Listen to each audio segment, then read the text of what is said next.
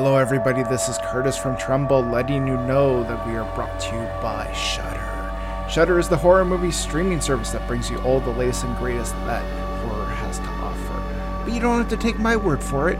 You can use Tremble Pod, that's TREMBLEPOD, when you sign up for an account. This will give you a free 30-day trial on us, so you can check it out for yourself. With that said, let's get on with this week's episode.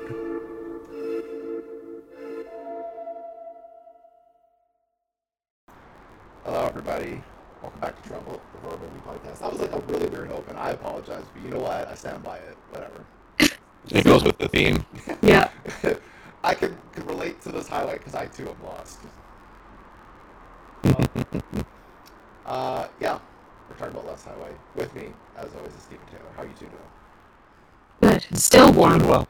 Yeah, I'm in my heyday right here because this is like, I feel like this double shot is for me. Yeah. I'm taking ownership over it. Yeah. I mean, I think when we were scheduling this, I could have just I have a little Excel sheet or my Google Sheets, and I put a theme. Instead of just putting eclectic or David Lynch, I could have just put Steve's Week. Steve's Week. That's what it feels like. Yeah. Yeah. This is my shit right here. Yeah. Can I say that I mean, even though Eraserhead on IMDb is billed as a horror, and I think even Lost Highway might be billed as a horror, I don't consider them horror films. No, I was watching this and then I'm like, this is not really a horror movie. At this point I was already watching it. It was locked in the Google sheet. But not really. Yeah, because Lost Highway is considered mystery thriller. Yeah. But and then Eraserhead's mystery horror it's billed as. But I don't there are horrific things to both films. For sure. But I don't know. I would argue feel like it's like a subgenre. Like it's adjacent. I would definitely argue that Eraserhead has some more horror imagery with the baby and stuff. But Lost Highway is definitely it kind of reminds me a little bit of Mulholland Drive. I think it's a little bit more mystery, thriller, not so much horror.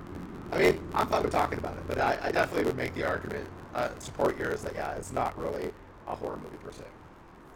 I feel like sometimes they throw, because of that one scene where he kills his wife or whatever and she's all dismembered, I feel like sometimes they throw the horror label on stuff just because, again, they have horrific things that happen. And so I feel like they almost have to blanket cover their bases just so that someone who maybe wasn't prepared for something like that has a little more warning, even though it's not entirely accurate to the genre. Yeah.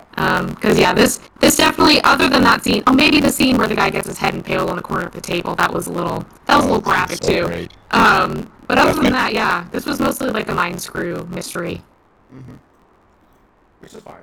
But I was definitely watching. I was like, I'm not really scared. This is not. To be fair, I can't even remember the last time I watched a movie for this podcast that actually genuinely frightened me. I'm just desensitized at this point. Yeah, though the scene where Robert Blake's face appears on Patricia Arquette's body in the bedroom is still fucking haunting. Yeah. It still fucks with me.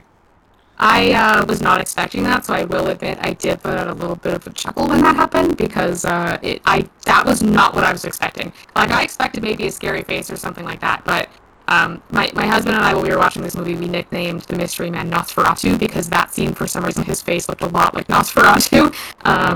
There were a lot of nicknames that we came up for people, the guy Fred is a saxophone player, so he became a honker immediately. And there's that one scene where he's standing over Patricia Arquette as she sleeps, and my husband turned to me and he went, "I'm home from honking, baby," and it was just, it was so good and so funny. And this movie really lends itself to a lot of commentary. If you're ever confused about what's going on, just watch it with someone who is going to supply some good commentary, and it will immediately become that much more enjoyable if you are too confused by the plot. Yeah. That's a big one thing that is good about Lynch films is if you're watching it with someone else and you can both turn to each other and go, what the fuck is going on? I almost feel like it helps you process the movie a little bit more and helps you kind of understand it because you have someone to discuss it with. 100%. For sure. Cool. Well, yeah, what is this movie about? That's a great question. I don't even fully know, but this official summary should hopefully clarify things. Well, from the inventory of imagery Lynch fashions two separate but intersecting stories. One about a jazz musician tortured by the notion that his wife is having an affair, who suddenly finds himself accused of her murder. And the other is a young mechanic drawn into a web of deceit by a temptress who's cheating on her gangster boyfriend. These two tales are linked by the fact that the women in both are played by the same actress. It's a very last sentence in this official summary. But one of them also might not be real. I don't think anything in this movie is real. I'm just going to say this movie just was a frustrating experience for me. And I admit that I probably need to rewatch this, but the first time I watched it, I'm just like, what the fuck is this? Like, Yeah. it also didn't help that I smoked a joint before I watched it, so. Yeah, that will definitely make it a little harder to understand some of the threads that link things throughout this movie. But yeah, and I afterwards I did have to look up a little bit of an explanation because it is not obvious exactly what is happening in this movie, or what at least one interpretation of what is happening in this movie. Because I feel like this is a movie where you could go, oh, I think actually it was this because of this event that happened, and then someone else could think of something else that happened that proves their point. And even though those two things that happened are completely contradictory to both of those theories being accurate, it still kind of works that both people can be correct and not correct at the same time. Like, this is really a movie that you can come up with your own explanation because there's going to be something out there that contradicts it and you just have to accept it. Yeah, and I'm like, is the whole movie about the guy basically denying that he murdered his own wife? Like, I think that's kind of, at least I believe David Lynch at one point has made some sort of comment, and I do see in your notes there's an email about it, so maybe I'll leave most of the explanation for that email. But yeah. there is a true crime event that ties into this movie, and I believe the common theme is that, yes, this man is kind of coming up with his own narrative as to why he is not guilty for something, and he is an unreliable narrator, so we are getting a lot of bits and pieces, and some of them might be based in reality, and some of them might be his own made-up fantasy to try and alleviate his guilt or come to terms with what he's done or something like that. Which is, I think if you know that going into it, like especially on a rewatch, I think that the movie makes a lot more sense with that, and you can follow it a little easier than it just being. Because, I mean, the first time you watch this movie, it's all over the place. There's no way that you can make any sense of timelines or what's happening in what order, or is this happening in the past or future, or, you know, like, it's really all over the place, which, I mean, it plays into kind of some of the other themes of Lynch's movies of nightmares and going through realities that aren't realities and things like that, so. I don't know, but I also enjoy those themes, and I kind of like being played with a little bit as a viewer, because I like solving mysteries, and figuring things out, and being the detective a little bit. So this movie definitely intrigued me more than it did frustrate me. Great. When's the first time we watched this movie? I saw it upon release. Ooh, nice. I was already obsessed with this movie before it even came out, and the conduit of my obsession was Trent Reznor and David Lynch working together. I knew that Reznor was producing the soundtrack for it. It was going to be one of the Halo collection, the numbered collection. Nine Inch Nails fans know what I'm talking about when it comes to Halo collection. I forget, it was Halo 9 or something, like 9 or 10 at that point, I think. The Perfect Drug music video had already come out before that, because I'm being a Much Music kid. I was all about new music videos, and the Perfect Drug video is beautiful.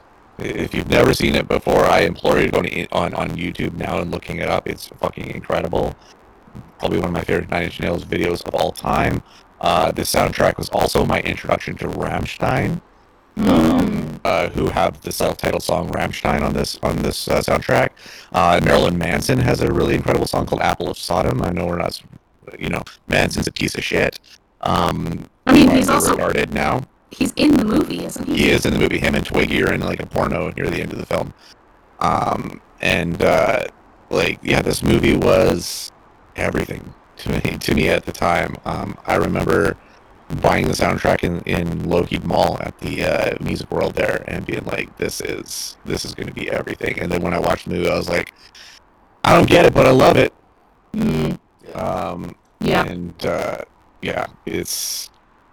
It's one of those movies where I always connect the soundtrack and the score to it. Also, Angelo Badalamenti did the score for this film as well. He's the guy that collaborates with Lynch on Twin Peaks. And yeah, there's just so much about this. The dual performance between Bill Pullman and Balthazar Getty is so phenomenal. And yeah, it was just, I felt like I was watching art that nobody else was going to get. And there was something special about that. So yeah, the opening week that I saw it.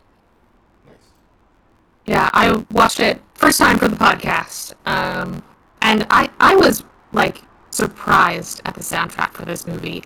Spoilers for best performance, but I was going to mention it because it's like you listen to the music and you go, wait, this is this person or this is this person, and then you go and you read about the behind the scenes afterwards and realize just how many people he got to collaborate with him or write songs for the movie.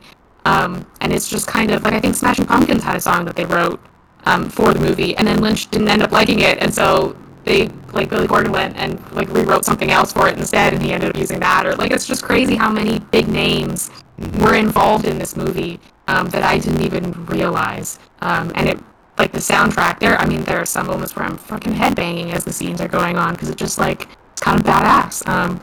But yeah, so first time watch for the podcast, and I will probably rewatch this one again in the future. This is definitely on the rewatch list for me because it involves so much like potential timey-wimey bullshit that I'm gonna have to rewatch it.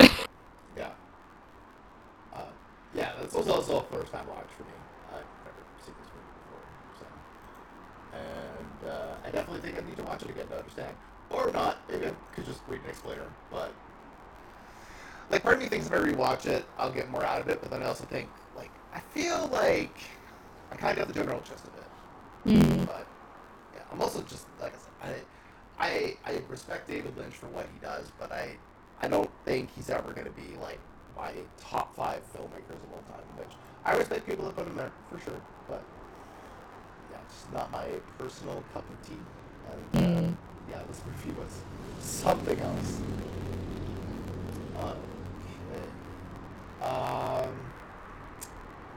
We got a couple emails. Benji says, I've read that Lost Highway was inspired by aspects of the O.J. Simpson trial.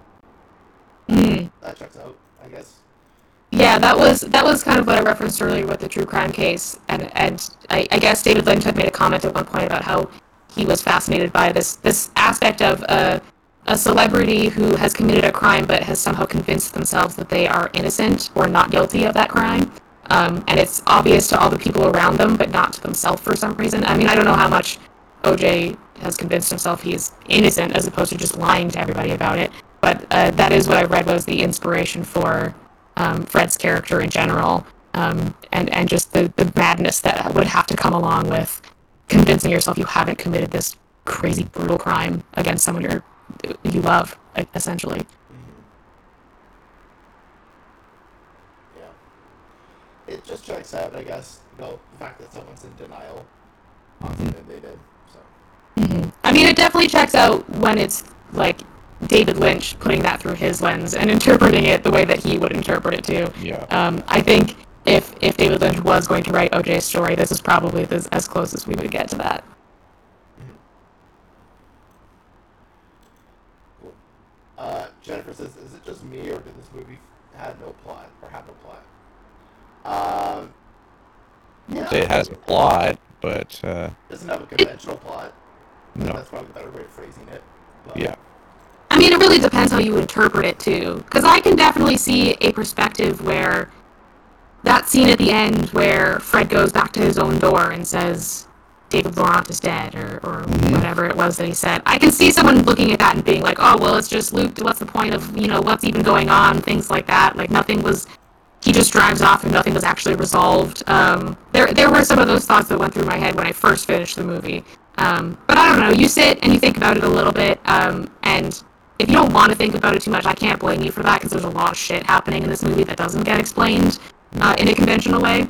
But if that's your jam, then I think you just kind of sit and maybe read some online explanations, and it might make a bit more sense. Yeah. Yeah. For sure. Ray, best line from this movie. There's definitely a bunch. Yeah. I mean, a lot more than Eraserhead. That's Yep. for sure. Yeah. Or Yeah. dialogue in general. So.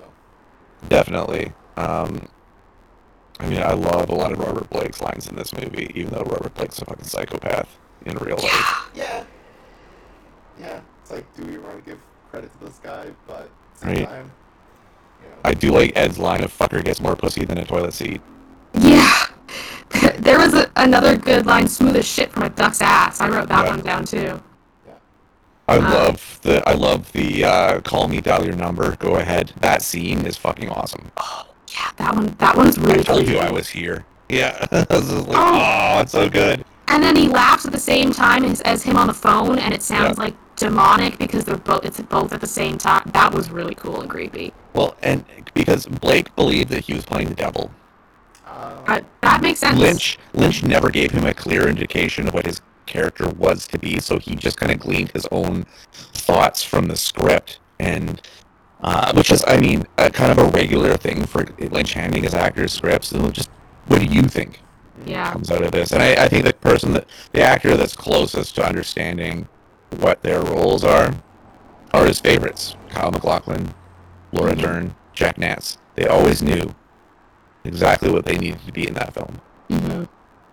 Everyone else is kind of doing an interpretation of what they think. Anthony Hopkins in Elephant Man, Nicolas Cage in Wild at Heart. They're just kind of rolling with what they think should be the drive of the character. But the ones that get it, they're the ones that always consistently work with Lynch again and again and again afterwards. Mm-hmm. Yeah, that interpretation of Blake being the devil, for some reason I hadn't thought of it, but that actually makes a lot of sense, because when I first got to the end of Lost Highway, I was a little frustrated that I didn't know what his character's purpose was. Like, why was he there? Sometimes he seemed to be on Laurent's side, sometimes he seemed to be against Laurent, or the main character, sometimes he just seemed to be, like, some of that stuff I felt like didn't have enough explanation, but then at the end of the day I was just like, his character was probably maybe just doing that for chaos purpose, just trying to fuck with the lowly humans that he can use his weird magic abilities on.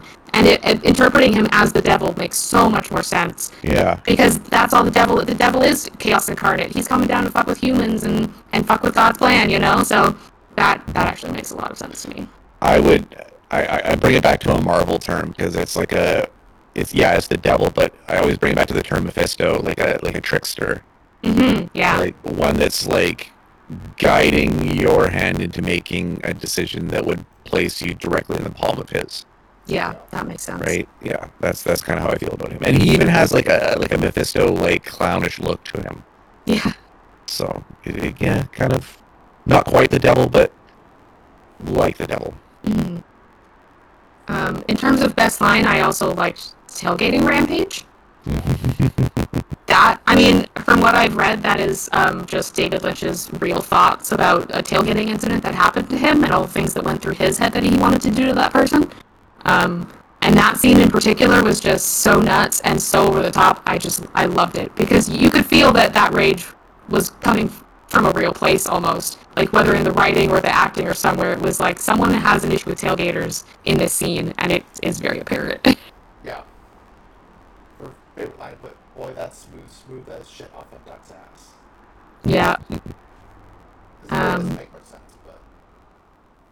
And Fred's throwaway line of when they ask him why he hates video cameras, and he says, "I like to remember things my own way," which turns out to be very, very foreshadowy for the fact that this movie is literally him trying to remember things that he did wrong his own way, Like, this is his brain interpreting it his own way.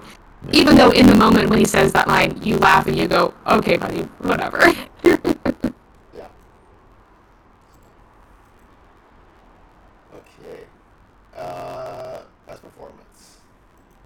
There's a lot of performances in this. Yeah, I don't want to celebrate Robert Blake at all, because he's a fucking convicted murderer now. Mm. But he adds so much atmosphere to this movie. But I really like the whole cast in this movie. Yeah. Patricia Arquette's really great. Bill Pullman's really good. Balthazar Getty, because they're all both playing off each other, and that was really good. Mm-hmm. Henry Rollins is in this movie. Michael Massey. There's just so many great performances. Fucking Gary Busey's in this movie. Yeah. like Giovanni Ribisi, Natasha Gregson Wagner. I mean, there's. I might give it to actually. I really like Robert Loggia, Mr. Eddie, or the aforementioned Dick Laurent guy. Yep. Yeah, there's just there's so much that works in this movie. But again, I mean, I do know how skewed I am in my love for this one. Yeah, I almost want to say I wasn't too sure at the beginning of the movie about Patricia Arquette because I didn't quite understand like the relevance of her character and what was going on. But by the time you get to the end of the movie, I feel like her performance just adds the right amount of weirdness. Like she's a little too quiet. She's a little too like something's going on, but you're not quite sure. And sometimes she seems really innocent. Then towards the end of the movie, she definitely seems like she's almost like a player in this weird, mysterious, magical game. But then she might also not be real. I don't know. I feel like her performance just really adds to the kind of mysteriousness of her character. And so I might give it to Patricia Arquette. Yeah, I was also leaning towards Patricia as well, just because I think she has her role. I guess just feels a little more exciting in this movie, and like she has a little bit more to do. I think. Yeah, a lot of great performances though. Okay. Best kill. The glass table. Yeah, if we maybe saw more of the scene of the wife being killed, then I would maybe give it to the wife because that seemed brutal. Yeah. But that head on the corner of the glass table was also pretty brutal, and they give you a pretty good shot of that. Yeah, it's solid. Yeah, I put the wife just because I thought it was interesting how they like kind of alluded to a lot of it, but yeah, they really didn't show that much. Unfortunately. I mean, I guess narratively it makes sense too because the main character that you're seeing the whole story through doesn't quite remember it either. So I can understand it, even though I kind of wish we did get to see a little more the brutality of it. For sure. Especially because it's so pivotal to the plot. Yeah, very nice. Yeah. Dumbest decision. Having sex on gravel. When I saw that scene, I was like, okay, I instantly know what the dumbest decision. Like there would be blood everywhere. Yeah. There'd be gravel where you don't want gravel. Yeah. See, and I feel like that probably points to maybe that scene not happening in reality because there are like, no, there's no way. There's no way. There's a car right there. Just go in the car. These questions in Lynch films are so tough. Because yeah. I mean, like you said, it's hard to disseminate reality in them. So did that really happen? Who knows? Only Lynch knows, and he ain't telling. So yeah, it's very hard, but yeah, just for the logistics of it, I'll go Taylor on that one. Yeah, I kind of disagree with having sex on gravel. That would be a painful experience. Yeah, that's the only scene that really made me jump up and go, "There's no fucking way." Fair. Okay. Well, I think it's time to score this movie. You guys want to take a guess what my score is? 10 out of 10. Yeah, I don't know. I don't think I need to defend that one. I love this movie so much. While it's not, I don't believe it's a horror movie. I was so happy to talk about this film on this podcast, and yeah, I mean these 2 episodes have been an absolute gift to a fan like me. So yeah, 10 out of 10, both of them. Eat nice. I'm sorry. Go ahead, Kurt. Apparently, there's a 4K restoration of this movie. Ooh. Yeah. See even more detail on that guy's head on the corner of the coffee table. Yeah. Or even more nipple poking through on that dress that Patricia Arquette wore that one time. Good stuff. Well, I'm definitely not going to give this a letter like I did with Eraserhead. I don't know if I would go as high as a 10 because, again, sometimes Lynch's stuff can drag a little bit too much for me, even though it really does set the atmosphere. But I think I'm going to go with a 9 for this. It really does hit that spot for me of, like, mind screw. And I don't know if right after watching I would have given it a 9. I do think this is something that I, at least for me, need to sit on and really think about and, like, put the pieces together in my own head, which is something that I appreciate about a David Lynch movie, is that because he doesn't explain everything, there is more room for your own interpretation. And again, I was a Donnie Darko fan when I was a teenager. I love the time loop shit. I love the recurring, like, what is the timeline, what is actually going on. I don't know if I would necessarily, like, it was kind of a reveal at the end that he himself was the one who spoke into the speakerphone at his house before the party, but there's so many inconsistencies with the timeline that it really doesn't make sense as a time loop. So then what is it? You know, like, there's so many questions and mysteries, and my brain just loves thinking about that shit. Yeah. So this is definitely a solid movie, and I would definitely put this on my rewatch list, just to go back and see, like, if there were, you know, all the foreshadowy bits and all the little things that Lynch has put in there. Yeah, I love it. I'll be the lowest scorer. I'm giving this a 7 out of 10. I just think, as a first-time watch, it's a very frustrating experience. I like really respect the craft and the actors and everything about it. Like, on a purely technical level, like, it's just very well made. It's just, yeah, like, it's a tough movie for me to recommend to people who are just watching this blindly for the first time, because I think it is not a very clean and easy to understand experience. Yeah, I balance it out to a 7. I think it could be higher, maybe after I rewatch it, but for now, at least I'll give it a 7. Still quite good, but just definitely not a movie that you're gonna just be like throw on casually one day just for the fun of it. Yeah, I mean, David Lynch's anything is not always the most accessible to a casual viewer, so it 100% makes sense. Or like someone who just wants to, like, I don't know, you really do have to kind of put your own puzzle pieces together for his movies. And that's not always the type of viewing experience that everyone wants either. For sure. Cool. Well, Steve, where can people find you on the internet? Yeah, I'm on Twitter and Instagram at The Evil Dead. You can find my website at steveseving.ca. I'm on Letterboxd as well. I try to keep that one pretty updated. And I'm on The Shift with Shane Hewitt every Thursday at 11 p.m. Pacific. That one's across Canada and any Chorus Radio Network station. And I'm on After the Credits with Marina, Bill, and Melissa, and that's a monthly podcast. And yeah, I think that's it. Taylor, where can people find you on the internet? When I hang out online, it's usually on Twitch or Instagram under the username Techronomicon. I also upload scores for the movies we cover on the podcast on my Letterboxd under the username Circeanic. And if I have anything else going on, I'll post it up on my blog, circeanic.home.blog. Cool. Yeah, I'm over at 3 Green Arrows for almost every other day. I've got new content going up. And then, yeah, you can check me out on Twitter. Film critic Kurt Fatal Koala on Letterboxd. And, yeah, I guess we'll see you all next time when we talk horror anthologies, which I love the anthology format. I love these ideas of, like, this little, like, horror movie appetizers of sorts. You know, like little bite-sized little stories.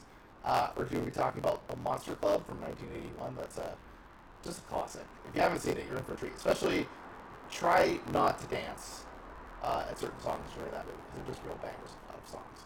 And then All Hallows Eve, which, funny enough, we actually earlier this year did what was the movie with the clown? Oh, Terrifier? Yeah, Terrifier. Oh, Terrifier, yeah. So you get your first Art the Clown appearance in All Hallows Eve. So more Art the Clown, just in case you were really missing them. Yeah, right. I mean, I have a slightly more favorable of opinion of him in that movie than the movie we've already covered. Spoiler alert. Fair enough. But maybe that's just because we get a slightly smaller bite-size picture of him instead. Mm-hmm. Cool. Well, until next time, everybody. Bye for now.